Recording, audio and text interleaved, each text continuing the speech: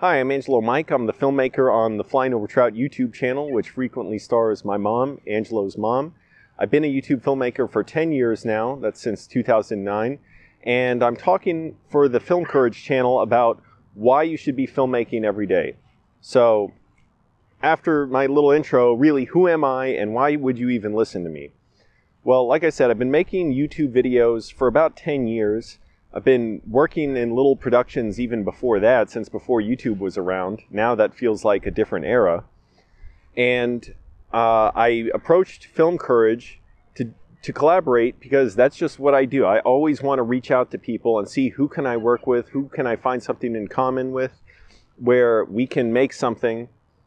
And I just follow my instincts on that. But I also try and develop my instincts on that too. And I think filmmaking every day is really important for me. It's crucial for me, actually. There's no such thing as taking a day off to not really be engaged in filmmaking. Because even if I'm not literally shooting something, I'm always trying to take in something and experience and learn and try and deal with, like whatever circumstances I have and let the environment inform me about what kind of stories there are to tell. I've had to struggle through a lot. I've been homeless the last 8 months. I'm filming in this field now because it's the first field I could find in 3 hours in Los Angeles where it's like somewhat adequate conditions where I can film in. I live in my car, and through it all, I think I wanted to do it, even though it's been a struggle, it's been challenging, I've been broke, lonely. I want to keep doing it. I have to. And it's been really important for me to get that experience. Now, about filmmaking every day, I was thinking about how I came to this point to be in LA. I was working constantly on my YouTube channel for a long time. To start out, I didn't though. Starting out, it was just something I did, for fun once in a while, and then I was focusing on trying to do videography, and I just figured somehow I'll get rich doing videography. So along the lines of filmmaking every day, I think we all have excuses for why we don't do things, and we convince ourselves they're not a good idea to do. I shouldn't do it because it's going to be too much work, and so it's not going to make sense to do. So I shouldn't film something because, and it doesn't even necessarily mean filming every day. It could be me writing too. I'm screenwriting, and the Film Courage channel is where I learned so much about how to write. And to get the confidence to where I am now to be able to keep writing and thinking, okay, story's coming along, it's developing, start writing other stories, reading a bunch of books from the screenwriters and authors on Film Courage. So filmmaking every day to me means you're looking for those opportunities where you're trying to do something actively, because it's so easy. If I were to take half a day off, it would be so tempting to get frustrated and panicked and say, well, it's not a good idea to even work on any kind of film or any kind of YouTube video, because I'm not making any progress now. So it's not going to make any sense and I shouldn't do it. And I'll just get in this endless loop of frustration and anger, which it's easy for me to get into a lot anyways. Driving around today, trying to find a park I could film in was a challenge as far as that goes. I was feeling frustrated and lonely. But what I'm talking about here with filmmaking every day, I'll give some stories. So when I was doing videography, actually right before that, so I was doing videography for a while. I thought it was going well enough, I was enjoying it. And then I got really sick. Got disabled for 9 months, could not work, could not drive. There were points where I could barely sit up. I was in so much pain. There was at least a month or so where I was sleeping about 45 minutes a night because I was in such pain and I was compulsively walking. It's called akathisia, I think. And I was compulsively pacing about 23 hours a day. It sounds weird, but I could not stop. If I stopped, it would have been excruciating. If I tried to sit down, I would have started screaming and slamming my feet on the ground because I had to walk. Anyways, it was horrible, and I thought I would never get better. So after 9 months, this fog kind of lifted. I started getting better. I was like, okay, I got to get right back to work. And I still wasn't the same. It took another year for me to just be able to sleep a full night. But I got back into videography, called my own client, started working with them again. And some of my favorite comedians, Tim and Eric, from Tim and Eric, Awesome Show, Great Job, they did a cooking show called Tim's Kitchen Tips. I thought it was really funny. Tim was the star of the show, and he would keep messing up these recipes and spill stuff out of the bowl. And so it was always funny to me to show stuff to my mom. She's a Greek immigrant. She's never used a computer. She believes whatever she sees. So I showed her Tim's kitchen tips, and she thought it was a real cooking show. And she's like, "Oh, that's disgusting. I'm going to make a salsa, and I'm going to show him how to cook a recipe properly, or make a salsa." And here's the thing, I doubted doing it. Up to that point, I'd never done a cooking video with my mom. Now those videos consistently get thousands and thousands of views, and they've gotten hundreds of thousands all combined. But I would not, they're consistently the best performers on my channel. But I didn't know if I should do it because I'm like, well, who's going to see this, you know? And at the time, I must have had like 150 subscribers on YouTube, you know, wondering what's the point. And see, that's such a bad position to be in, where you're thinking, oh, what's the point? I shouldn't even try, so it's not worth it. So we filmed the video, put it up. My mom couldn't even say Tim Heidecker's name right. I tried telling her his name, and she said, what's his name? Tim Hotbrecker? What? And I had to go off, take a plane right after that, and I was traveling, and traveling a lot for like 2 months for doing for some videography. After 2 months, I see the production company for Tim's Kitchen Tips, called Jash, post saying on Facebook saying, we're going to give away bottles of the mustard that Tim used in the show. And I said, oh, send me one. We'll make a cooking video with it. Here's a video my mom did making fun of Tim's criticism. And that's all I wanted, was the free bottle of mustard. It was called Pissman's mustard, by the way. So it was funny every time, you know, Tim says it's Pissman's. But they said, this is great. We're going to send it to Tim. The next day, I believe, Tim Heidecker left a comment on the video saying, I challenged this woman to a cook-off. I must have had like 175 subscribers at that point. I didn't even want to send the video to Tim at first because I thought, oh, this will be embarrassing. You know, they're going to think I just want their attention or something. I woke my mom up immediately. She was complaining like, what are you waking me up for, whatever. I told her the comment, and she immediately accepted the challenge because she doesn't back down from challenges. She said, what? She's like, Tim, you don't know who I am or what I'm cooking. And she could not say his name at all again. She called him, what'd she call him? Timmy Breaker. And so a month later, they flew us out to LA. They did the cook-off. It was amazing. I can't believe they did it. But it was just from taking an opportunity that I didn't know, like, if it was a good idea or not. But here's the thing. If it wasn't, should I have been ashamed of it or anything? Because everybody's got to try something. And I think it would have been in good... Obviously, it worked out. It was a good idea. It was one of my best memories. To this day, the cook-off has gotten over 1 million views. So that's something my mom is known for now. And it was such a great, you know, positive experience. And it gave me that little confidence where Tim was on set and he told me, keep making videos. It was just so weird. He did it. Keep in mind, Tim Heidecker and the production company flew us out from Virginia to LA just because he really believed in this funny idea. That's it. It's not because we were popular. Like I said, I must have had 150, 175 subscribers. He did it because he thought my mom was funny. So that told me, keep doing this. I always had that kind of belief in me, but that told me, okay, keep going. And it was tough, you know, like I was still recovering from my illness. I had gained a bunch of weight. I was barely sleeping. I was feeling so lonely. It was a tough time. On top of that, I had to move several times. I was kicked out of my house. Lived with an 89-year-old Baptist pastor who asked if he could get in the shower with me. Because I was desperate for a place and moved in with him. I moved out living with him after a month.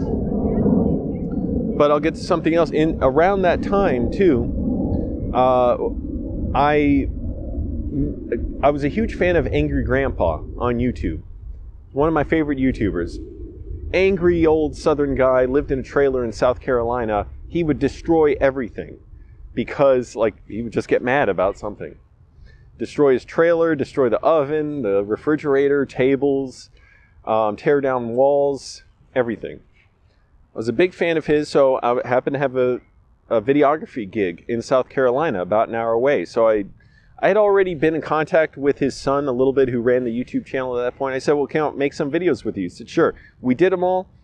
I think I got about 1,200 new subscribers from that, from working with him. So that brought me to like 1,400 at the time, which to me was huge. It was such a big deal. It is huge. It is a big deal. I was so happy about it. It was so exciting. We did a prank on Angry Grandpa. He got really mad.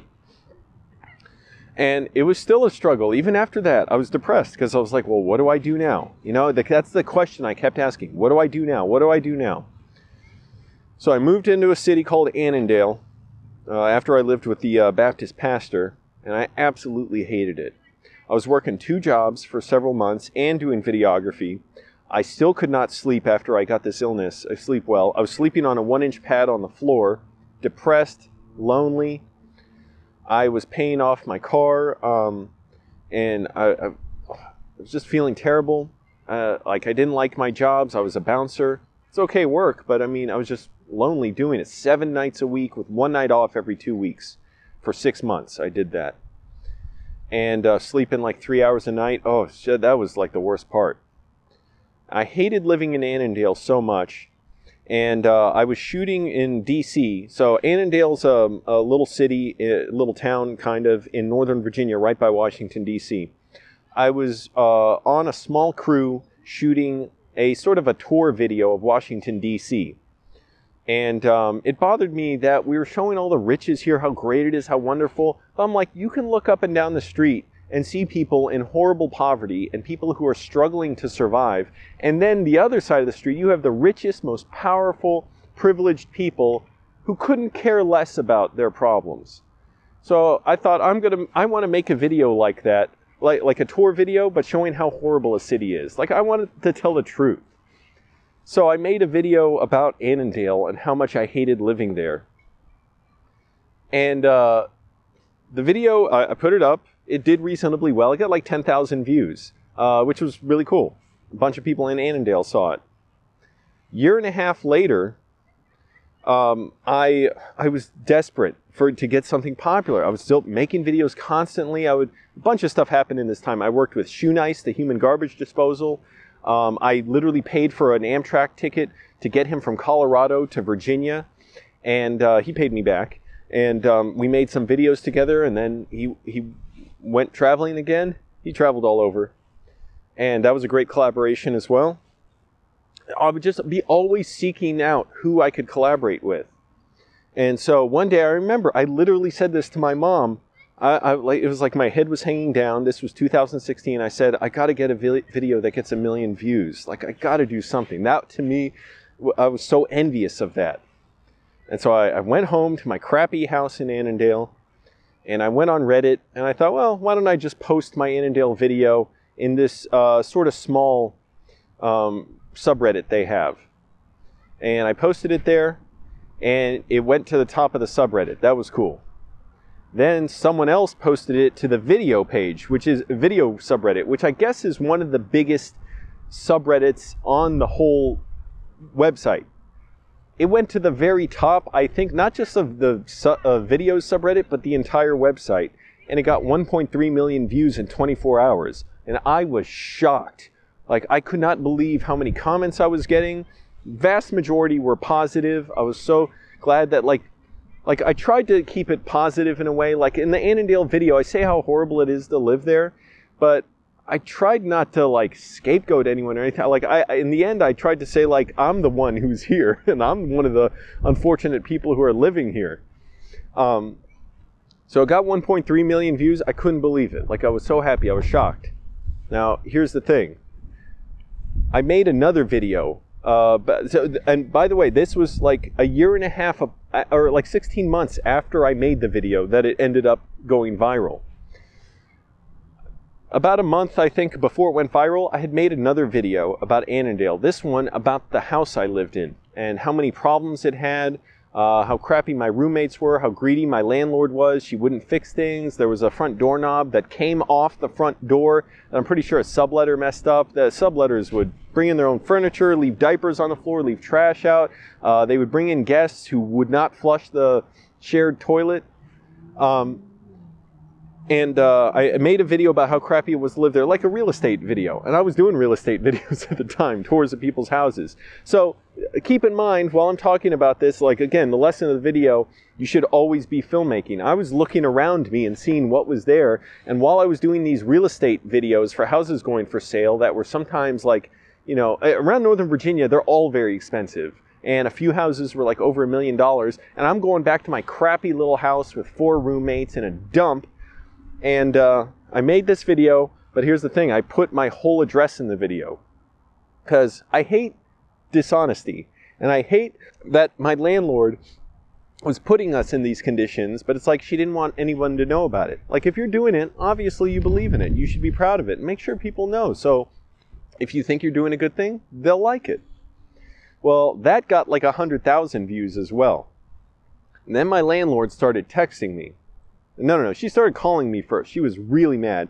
Texting me. I didn't even answer. Sent me all these angry texts where she basically admitted to everything she wouldn't fix. She just gave excuses. She wanted to come over, evict me, come yell at me with her husband. They didn't end up doing anything. The next day, in the morning, I put up a video saying, hey, I may need a couch to sleep on because my landlord doesn't like, the video I made. It got like 193,000 views.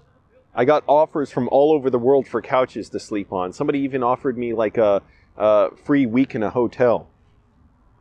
Reporters reached out to me. I did a bunch of interviews. It was great. I couldn't believe it. I was so excited. I was like, finally, this was a validation I was looking for. Now, keep in mind, I had one video go viral before that, but my mindset was so bad, and I don't blame myself for it. This video that went viral was because my Big Fat Greek Wedding 2 was just announced, the sequel. And my mom was a huge fan of the original. She saw it like 16 times in theaters when it came out. She's a Greek immigrant. She's from Samos. So right away, I went over to her house and I told her, and I filmed her reaction. She got so excited. She was like dancing around for 5 minutes. It went kind of viral. It got like 50 or 60,000 views all in total since then. And it got in the news and stuff, and it was cool. It was playing on TV and everything. And that was cool, but after that, I was so depressed. I was like, well, what now? What do? I think I picked up 100 or 200 subscribers from that. I was really glad for that, but I was so depressed. And that, to me, is fine. It's like I was still struggling, just still going through it. Everybody is where they are at any given moment, but those are the points that make you even better, I think. Those are the points where you say, oh, you got to work even harder than the next person who may be richer, may be better looking, may have more access to things, maybe, have more ideas that don't occur to you. You got to push even harder. And that was my position. It's like, well, I got to make stuff that's unglamorous because this life sucks. And that's always been my point of view. Not that life sucks, but that, that's how I want to see stories and movies, is see things for, the ugly side, the stuff you wonder, like, why would anyone want to look at that? It's totally unglamorous. Not that I was living in the most dire conditions or anything, but like I said, I was struggling through that, and I would keep making videos consistently. And my mom, fortunately, she was very supportive of all this. Like, she was making videos with me constantly, as much as possible, spending money on recipes. So, there's a lesson right there, is just find the people around you who are naturally talented. I realized I don't even want my mom acting in videos. I would try and get her to, but I felt like it stifled her humanity. Like, her humanity's got to come out. I don't want it to cover it up in some character or a costume or something. So she's always known as just Angelo's mom. She's just being herself. So the Annandale videos got popular. I was so relieved. I was like, finally, something, a little credit, a little validation. And with that, I was able to move out of Annandale, that dump, and live in Arlington, but which was a much nicer city overall, much more wealthy and everything, and I was still struggling, and obviously I'm homeless now, so a series of events led to that, but like I was still always like just constantly realizing I got to do something, I got to work. In the meantime, I was doing real estate videos as well. I would collaborate with other people. I collaborated with Maddox, with After Prison Show, with Chris Stecker, who does the Hulk Kid videos where my mom plays Hulk Mom, with I Must Destroy All. We did pranks on my mom. I would go out and film events wherever I could, like Tommy Wiseau going out for screenings of The Room. I filmed him and Greg Sestero several times. I would always be trying to do stuff, and I don't think I'm ever living up to my potential. Like, I know there's always stuff I could be doing, and, you know, like, I just, like, got to take that chance, because you get too used to doing one thing, and then you get acclimated to it, and you're like, well, this is just what I do. These are the rules. I don't want to change anything, you know, upset this formula. I want to do what's comfortable and makes sense. And I'm realizing, you know, every once in a while I got to change all that. So here's the thing. Here's what happened when I ended up going homeless. I decided to because I had to. The way I describe that is I was going so broke. It's like, again, you learn from your environment. I was tired of being isolated in my home because I was paying so much in rent. I had roommates that, you know, they were nice people, but I just realized I don't like roommates, ever. I can't stand having roommates, so I didn't like dealing with them. I'm paying all this rent, and it's like, well, I can't afford to go out anywhere because all this money's going into rent, so everything I do has got to be right here. I'll exercise here, film here, in my mom's house, you know, write here, read here. And so I essentially spent 2 years just isolated, living in Arlington, even though it was a beautiful room I lived in. And for once in my life, I had a private bathroom. Oh my goodness, having some dignity. But I was going broke constantly, had very little time. I was depressed, working nights all the time. I was still working nights at a bar. I was a bouncer. And so I couldn't go out to a lot of film stuff. I was working on weekends a lot. It was very frustrating. And after 2 years of that, feeling like, you know, what am I waiting for? This is still... You know, it depresses me just to recall all this stuff. That's why I'm glad I'm homeless. Even though it's a struggle, it's not the homelessness that's the issue in itself. Although I have a great deal of problems with how we treat the homeless and how we assign blame to them for how rich people put them in the position of being homeless by raising rents, by zoning land for high-income housing, intimidating tenants into leaving low-income housing. I could go on a rant all day about that stuff. It's part of why I make videos. But I was thinking about this in my mind once in a while, fantasizing about how I would make videos that were more interesting, more challenging, and how I would pursue filmmaking better. But I always thought, well, no, I would hate it. I would hate the inconvenience of not having a bathroom nearby. I would hate, you know, not being able to shower right as I get up and just walk to the bathroom. I was 100% certain I would never do this. But, you know, it's the damnedest thing when I convince myself that I will never do something, which is my rent was still so expensive. I was getting more and more frustrated with my roommates. I just didn't like them taking up a bunch of space, like bringing over their friends, singing, whatever. You know, like I felt like I'm confined to my room, and I don't want them hearing anything I'm doing. I never told them what I do with my videos. And I felt like we wouldn't have related over that anyways. I would have felt so uncomfortable about it. So things were happening, and like little things like weren't working out for me.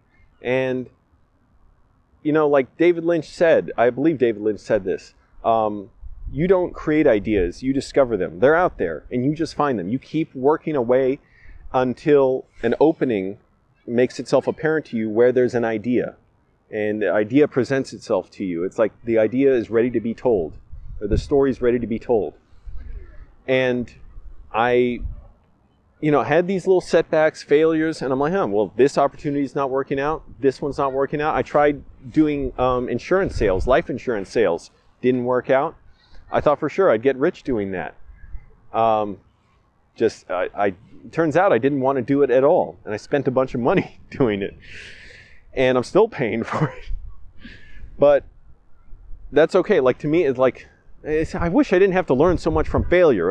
How do the other people learn who just get stuff working right? And do I have to learn everything through failure all the time? Anyways. So I was having these setbacks, things weren't working out, and it was like making the opportunity apparent of what I was going to do.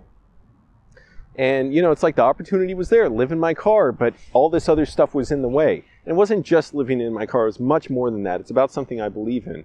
Which it came to the point where not only I was going broke, not only I was so frustrated and lonely, isolated, But I was feeling stifled in my storytelling, and in Virginia, there's not a huge film industry, and I wanted to be around people who are like-minded, who are working in film and actually doing it.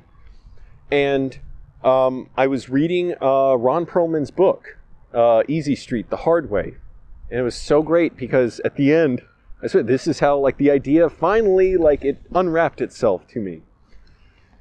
I was reading towards like his life story is very compelling. And towards the end, he has this section on like, it's almost like his motivational speech. He's like, I think we need artists to go out there and take chances and do great things and, you know, live according to their truth.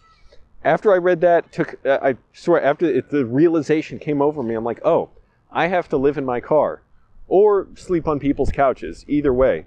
And here's the thing, I was sure I would sleep on people's couches. I'm like, it's no problem. I don't have to plan it. I'll make a video saying I'm going to sleep on people's couches. People can offer me their couches to sleep on. I'll do it. Didn't happen. I got offers for couches, but it would have been so inconvenient, so expensive. I was going to offer to pay for it.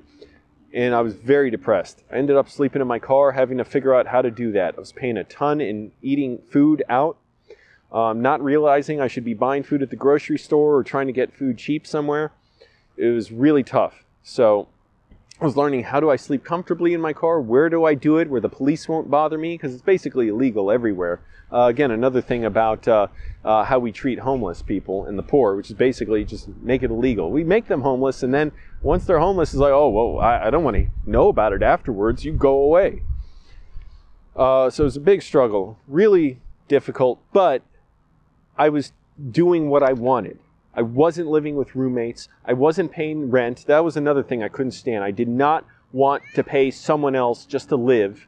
Money that I was never going to get back, that I was using to pay their mortgage, and they could set the rules for how I was going to live, bring in roommates I didn't want to live with, and I was paying also into a system that's making everyone else's rents more expensive. Because think about it, if landlords know they can charge a certain amount, they're not going to charge less, they're going to charge more. And they're going to have people like me who are saying, oh, well, one day I'll be rich and then I'll be able to pay that rent that's really high just to live in my favorite area. Well, thank goodness I came out here, because it was 6 months after I went homeless, I believe, till I came to LA, and I drove here from Virginia. And Honda Civic, great car. And realizing that, like, I can't stay in Virginia. And I got the idea to go to LA here and there, but again, like living with the car, I thought, well, there's no way I can do it. Maybe I'll fly out there and do a video or something, but it's going to be hard because I'm working my job. And here, again, things I thought would never happen. And filmmaking has been the constant, every day doing it, reading, studying, writing, excruciating over this stuff, shooting, editing. I was, living in my car, making videos, and eventually the routine got a little bit stale. Still frustrating, still difficult and challenging, but I got this idea, okay, I want to go to LA, but I'd retreat back to my life, which is, oh, I can't quit my job. That's my money. That's where I get money. I can't leave the area. It's going to be very expensive. I can't drive to LA. I would have to fly there somehow. Well, eventually I did all that stuff. I quit my job. I just realized I had enough. 5.5 years. I was a bouncer. Quit my job. And it was a little bit difficult to do, but not really. I just realized I had to do it. As long as I was a bouncer, I was never really a bouncer. My mind was always elsewhere. I was never this person who was a bouncer. I was always a person trying to behave like one. And I could see that in the new person we hired who just took to it naturally.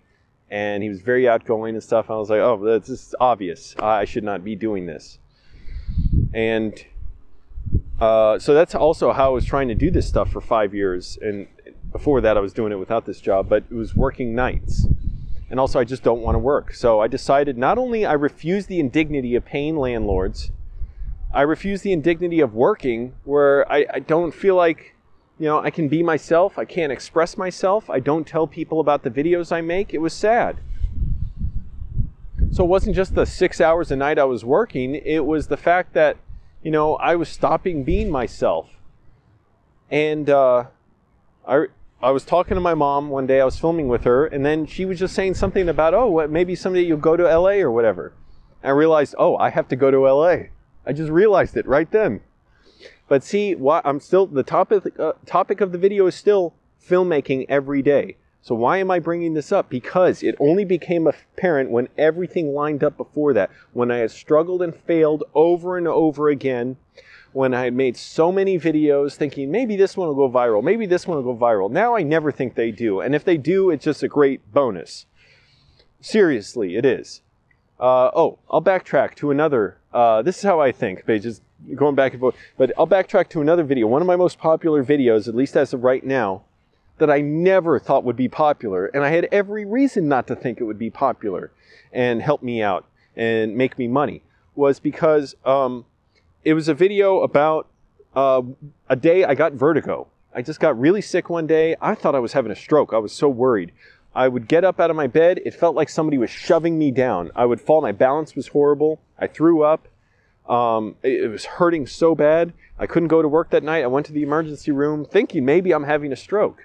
Well, they said I had vertigo, gave me a prescription for nausea medicine, and told me to go to an ear, nose, and throat specialist. I'm like, oh, great. I don't want to do all that. I'm broke. Why do I have to spend more money and more time? I looked online for a solution for this. Well, it turned out I had an acute form of vertigo that is very easily cured. And it was just a glimpse of a thought, like, oh, maybe I should film this. Well, I filmed it. It was just like a 6 or 7 minute video, me saying, okay, here's this technique I learned. Let's see if it works to treat vertigo. You just turn your head a few ways and it kind of flushes out the stuff in your ear that for the type of vertigo I had, not everyone has that, but type I had, it flushes it out, the stuff that's messing with your balance. It's like some crystal breaks off inside your body and it gets in the canal that has the fluid that controls your balance. I did that and it was kind of funny too, like I was screaming because it was, a little painful to do. And it's called the Epley maneuver. I did that. I thought it'll get 150, 200 views because people don't watch my channel for this stuff. They watch for my mom. They see my mom, they click on it. Me, they click less. Something like this, they're barely going to click at all because it's not even that funny. I did it and it got 150, 250 views, whatever. After a couple weeks, I'm noticing it's getting thousands and thousands of views. And then 1,000 views a day, 2,000 views a day. And it fluctuates up and down, or it hovers around there. It's hovered there ever since. As of right now, it's gotten at least a 550,000 views. So, yeah, I just shocked myself. So I was shocked, and I realized, I looked it up to see, well, how are people finding this? Turns out, tons of people get vertigo. You look up the top videos on the Epley maneuver on YouTube, they have millions of views. I had no idea. So it turns out lots of people were watching this video. And some were desperately hoping this will help them. Some did it and said it cured them. So people are actually getting helped out by this. And it was doing something funny. That's like the ultimate win-win to me. And it was helping me out a ton. I was like, holy crap. Think about it. Nobody told me to do that. It was because I was in the habit of filmmaking every day. I'm sorry, I know these are the long way around these lessons, but I don't know any short way of getting through them. All I know is learning things the hard way, which is just I've got to figure it out through, testing it and experience. So the only way I thought to do that, because years ago I wouldn't have thought to do that. I didn't even think to film my mom, and she's the star of my YouTube channel now, but I didn't even think to film her. I thought, well, I should be making short films. I want to emulate David Fincher and Martin Scorsese, my favorite filmmakers like that. And those short films went nowhere, performed pitifully. First year on YouTube, I looked it up, I got less than 1,000 views. You can look up your YouTube analytics. The whole first year, from January 1st, 2009, when I started my channel, less than 1,000 views. Now I get that, how does it work out? I got to do the math. Every few hours, basically. So it's good. I mean, in the scheme of things, it's still small, but it's good. If you can tell, where I've been going with the story, that's really good. I'm glad that that's possible now. That depends on a lot of factors, and, it's obviously, first of all, filmmaking every day. It's opened up the possibility of realizing I should film with my mom. I should film with people I reach out to. I should, collaborate with other YouTubers, which have brought me thousands of those subscribers that I have.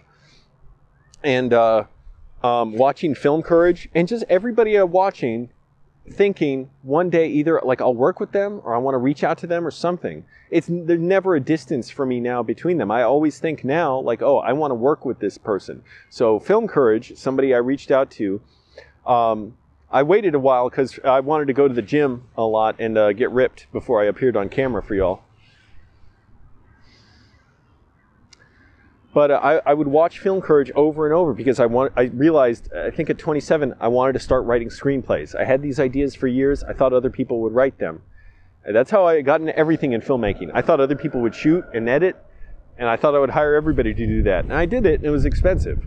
So, and also I wanted to learn this stuff. So eventually I realized, oh, I can't get someone else to write for me. I have to learn it, because even if I got someone else to, I wouldn't know a good script if I saw it. So I started writing, and I realized it was terrible. I'll never forget this. 13 pages into a screenplay that I thought I always wanted to write, I'm like, there's no story yet. This is terrible. So I realized, okay, I got to go back and learn this stuff. I didn't know screenwriters didn't just write. How ignorant I was. I watched a ton of interviews on Film Courage. They were great. That was like a big challenge for me, to learn everything I could from that. Read books from those authors, write, get feedback. Sure enough, the feedback I was getting was, this is not working at all. And I was so sure it was, I was crushed. But regardless, that was a great lesson. I learned so much faster doing that, even though it was so painful. But I don't begrudge it at all. I'm glad. And so since then, I was like, that like stressed me to push forward. It's like when you stress your muscles or whatever it is, you're doing. You push beyond what you think you're capable of doing. And it was, again, everything, every little incremental change before that led up to that, for me to realize, it's like I discovered I wanted to screenwrite. I didn't know I could have a new dream at, how old was I? When I wasn't 27, I was like 30, 31 or so. I'm 34 now. I had no idea I could want a new dream at that age. I thought, well, this is what I want to do and that's it. And filmmaking's always been the constant for me since I was 17. That's always what I wanted. I always wanted to direct. I never knew I wanted to write. And so now I'm still learning that and discovering that. And it's so great to be able to do that, even with all the frustration, mixed right in there. All those incremental changes over the years led to that point. And, through bitter experience, through being broke, through my brother attacking me and my house, and I got him arrested, I got kicked out of the house, and moving in to these other horrible places. And sure enough, my greatest success in many ways, the Annandale video, came from some of my lowest moments. And it's not that I wish for those moments, it hurts me just to remember them. How lonely a person could be. And also when I was sick, I thought I would never get better. I thought for sure like I didn't want to live. And eventually somebody notified the police that I threatened suicide. I was taken to a mental hospital, stayed there for 5 days. They treated me great, but just being inside a confined space was like torturous for me for 5 days. I came out with the akathisia, where I was pacing uncontrollably for 23 hours a day. Just horrible. And it hurt me so much to think anybody who ever liked me must be so disappointed in me now that I'm so sick. There's nothing I have to offer anymore. I am so delirious. I was hallucinating so horribly. I was barely capable of eating. Like I was gaining weight, but it's because I was eating crappy food and not exercising. I was having trouble swallowing. Like I was so horrible. And the disability was like a mental illness. I was delirious. I was hallucinating. I was like not myself. I don't know if it was like depersonalization and derealization, but it was horrible. 9 months that just, gone. And I'm amazed that I ever got better, and still always like, some of the pit in my chest to think of that experience and think, how did I ever escape that? I feel like a fugitive that escaped that. Like that's always the sentence that's facing me, and that I've just got to get away from it. But I'm telling you all this stuff because, first of all, I don't know any way to make it that's not, that I can filter it, that isn't just my stream of consciousness. I wrote notes and then I disregarded the notes. And my just, ranting, because that's how I think, that's how I approach things. And I'm like, well, if that's what works to get an audience and keep me going, that's what you all deserve to see right here. So, okay, now back to Ron Perlman's book. So I said, I read his book. I decided, okay, based on that motivational passage in the book, I've got to move into my car. And then I moved to LA, came out here, and sure enough, out here, it's a struggle as well. I see how many people also are looking for work. And it makes me realize, you think people have power because they're on TV or whatever, and it's not. Like, they don't. It's nothing. Like, it's just, like, it looks glamorous. Everything looks glamorous on video or film. But I'm so glad, like, to get to this point, I had to be filmmaking every single day, no matter what I'm doing. It's tough on days like today. I feel so lonely. I feel excited now, exhilarated to film this. After I'm done filming, it's going to be a challenge to keep my mood up, but that's all right. I'm going to go to Starbucks or somewhere. I'm going to go write. Or actually, I might film something else for my own YouTube channel. I have to teach myself a lot of things to be able to do this. I had to learn just to be able to speak to people and have some confidence and feel good about myself. I studied sales training. I studied straight line persuasion from Jordan Belfort, The Wolf of Wall Street. So that taught me really how to speak and how to think. Because I realized when I saw the movie, The Wolf of Wall Street, I don't know how to speak to people. Because I wanted to know how to talk like that. Not that I want to be a salesperson, but I want to know basically like how to motivate myself and how to like convey my ideas to others and not be horribly hard on myself. Here's the other thing about filmmaking all this time that taught me the incremental little lessons, like wedged in there day after day and moment by moment. I could not have done this trip to LA a couple years ago. Any frustration, any setback I had, which I've gotten out here, many, I don't want to say many in a way, but like they're there, like I've had some. If I tried to manage those feelings back then, a couple years ago, it would have devastated me. I would be incapable of coping with it. That's so much of my life has just been learning how to cope with stuff. But that's also, to me, is an asset because it's that informs how I tell stories, which is I want to tell stories about, brutality and, making difficult choices and, like living in a world that doesn't provide any good option for you in a lot of circumstances. Like you're just having to choose between something bad or just annihilation and just destroying yourself.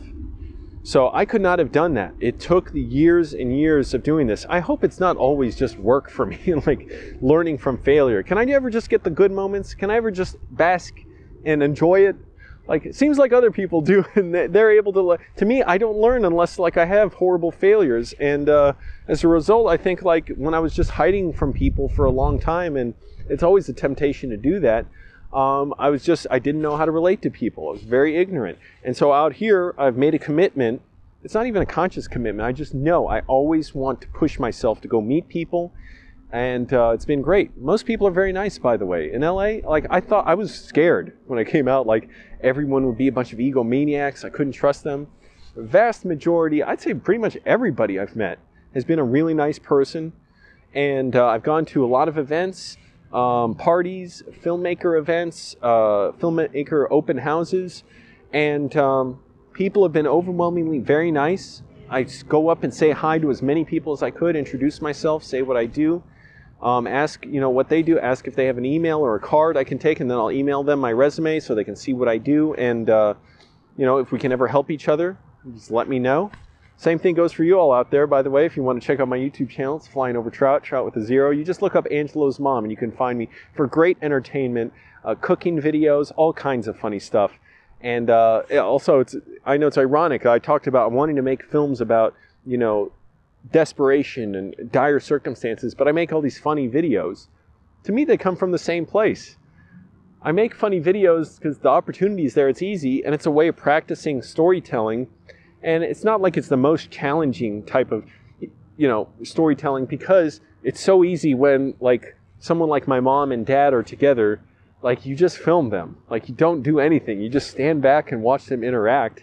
And your job or my job is just to recognize the talent that's on display and just let it happen in front of the camera. And all that helps because It's building my YouTube channel. It's getting a little practice. People appreciate it. They admire it and respect it. I tell them about it. A lot of times people laugh when they see my shirt, my Angela's Mom shirt. And it's a way of financing my future because the videos keep building my channel. That's good because what I'm realizing too is people want actors, entertainers, filmmakers out here or anywhere who have their own audience already.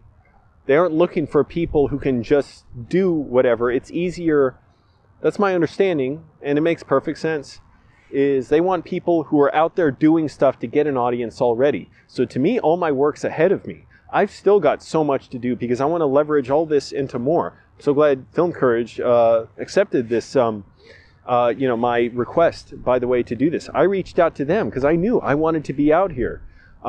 Every job I've gotten basically has been, once I've been out in LA, which has only been 2 months now, has been through YouTube. One opportunity leading to another, or one person reaching out to another who knew me from YouTube, whatever. Sometimes I see people who have already seen my videos or my mom's videos or Tim's cook-off. So to me, all the work is ahead of me. And I still just got to keep doing it because you can't know in advance where this career will lead. I had no clue it would lead to any of this. I never thought, not just I never thought I'd live in my car, I thought definitively I will not live in my car.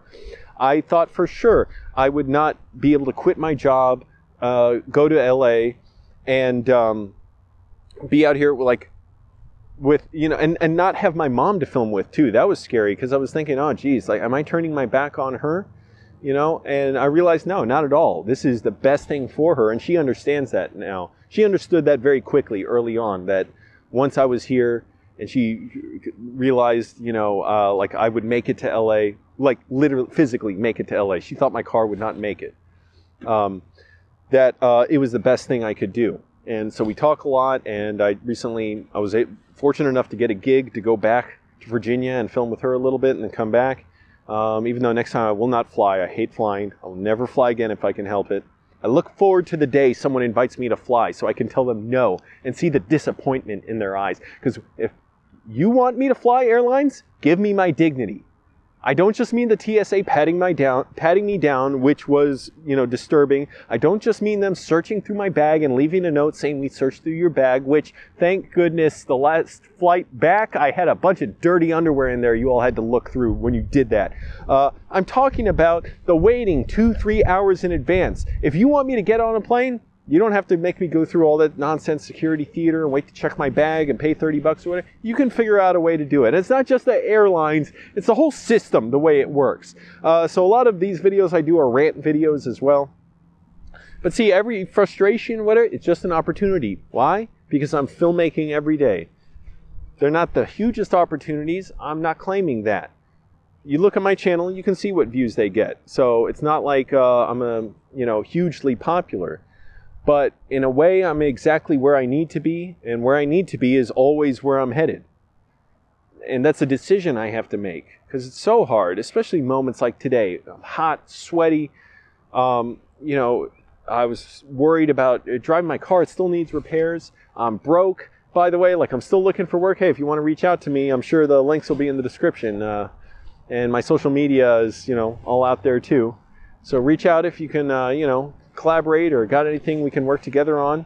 And there are great opportunities, and the ones for me that I've got to be mindful of in filmmaking every day is not to say, well, trying to do something that's going to take too much time, so it's not a good idea and I shouldn't do it. That's the story that I tell myself, and we all have stories we tell ourselves of why we can't have what we want. So I've heard them where people say, oh, that's going to be too much work. I don't want to be involved in filmmaking to that level because it's going to be too much work. And, to me, that means, well, okay, then you don't want to do it. Or people who, might be worried, oh, I'm going to put too much out there. I'll overexpose myself. I don't have any story to tell today or whatever. You can always try something, whatever it is. Always push yourself. I'm glad I discovered screenwriting as something I want to do because that opened up a whole new thing for me. A whole new world. By the way, interacting with the screenwriters, I've interacted with several. I've hired 2 of them to consult on my screenplay outlines from Film Courage, the ones who were on there. I happened to meet one in a Starbucks around here. William Martell, shout out to you, reading your ebooks. And that all happened, again, filmmaking every single day. And sure enough, those opportunities make themselves apparent to you. And it's like this idea needs to be expressed. Like you realize it.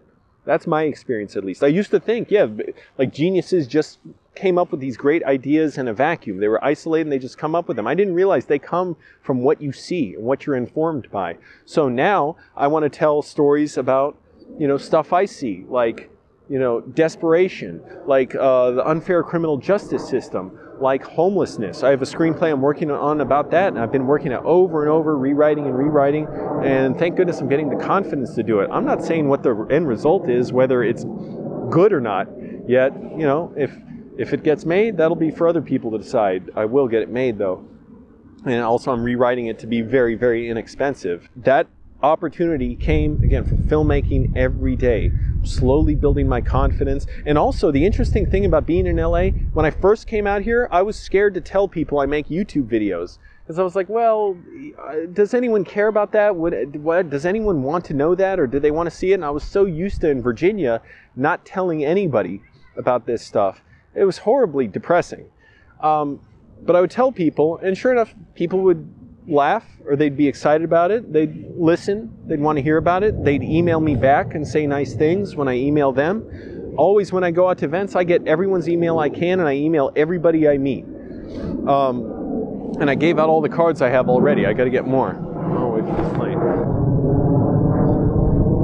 And the reaction I got from people has informed me and given me confidence to say, oh, I should lead with this, because this is obviously my best asset in many ways. Because I was thinking, well, maybe I should tell people I can work on set, which I can, and if you're out there and you want to hire me, let me know, like production assistant, and just helping out any way I can, help develop something, or help come up with like some resources for something, like anything I could. I was thinking, should I tell people I edit or whatever? But sure enough, people are glad to hear it. And I think it's just people, it's a refreshing sight to see someone doing something that's unique, meaning I'm doing the story only I can tell. And so I think that's true for everyone. You should do the story only you can tell, that you really need to. I don't understand like how if you, do it because you want to in a way. Like I realized at a certain point, I need to do this. This is the only way I understand life. Thank goodness for filmmaking. I don't know what I would be doing or what I'd even want to do if it wasn't for this. This is how I see the world. I'm sweating now. I put on some sunscreen before this too. I think everyone who's a filmmaker should be working on this, filmmaking every day. Do yourself the favor of doing it. If you like anything I said, the experiences I had, the jobs I've had working with other people, I've worked with some of my favorite entertainers like Tim and Eric, Angry Grandpa. I've gotten to travel now because of it, even though I don't love traveling. But I got to LA because of it, and I want to get my mom out here in LA for it. And I trust that will happen, to get her opportunities to make stuff, because there are stories that only can be told with her that nobody else can do. And so I think that's what you should do. Follow your own obsessions and interests, but you got to work at it. It's like a muscle you're working at every day. You can't just let it get complacent and you droop over and you're not working. And then when you think about how much work it's going to be, you're like, oh, I'm not even going to try. So it's because it's not worth it. It's not going to get me the result I want. You have to motivate yourself even harder out of that. And believe me, it's tough. Like everyone is where they are when they are. Like for a long time, I was just where I was and staying there. And I am still where I am now, but like I'm at a point now where I've learned from all that and I've gotten that experience of knowing I can keep doing this. But it's always a temptation to just regress and be frustrated and angry, and I really don't want to do that.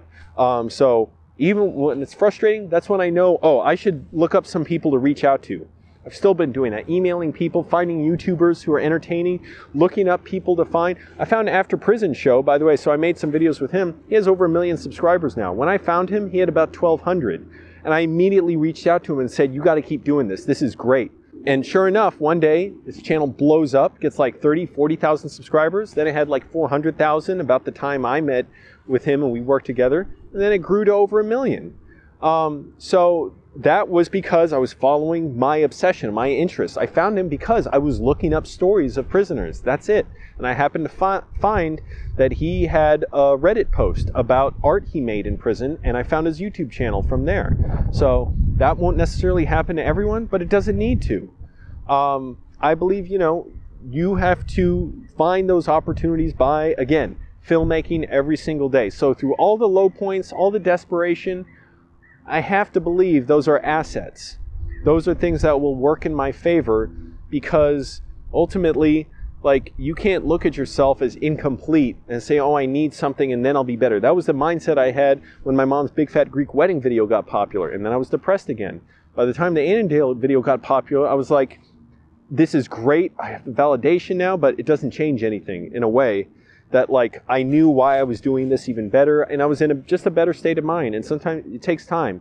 There's no sense in beating yourself up too hard, or like to the point where it's masochistic. I believe Viktor Frankl's saying, the psychologist who survived the concentration camps in Germany, who said, to suffer needlessly is not heroic, it's masochistic.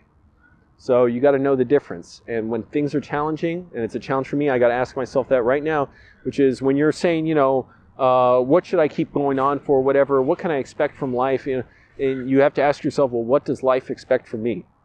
Well, it doesn't expect me to solve all my problems right now, to get rich, to make the multi-million-dollar movies I want to direct and collaborate with people and build all the relationships I need. All life expects from me, like, I can't say what it expects. All I can say is, it doesn't expect me to be a loser or a failure for that. In fact, it empowers me to do exactly what I need to do, which is make films every day. Thanks for watching, everybody.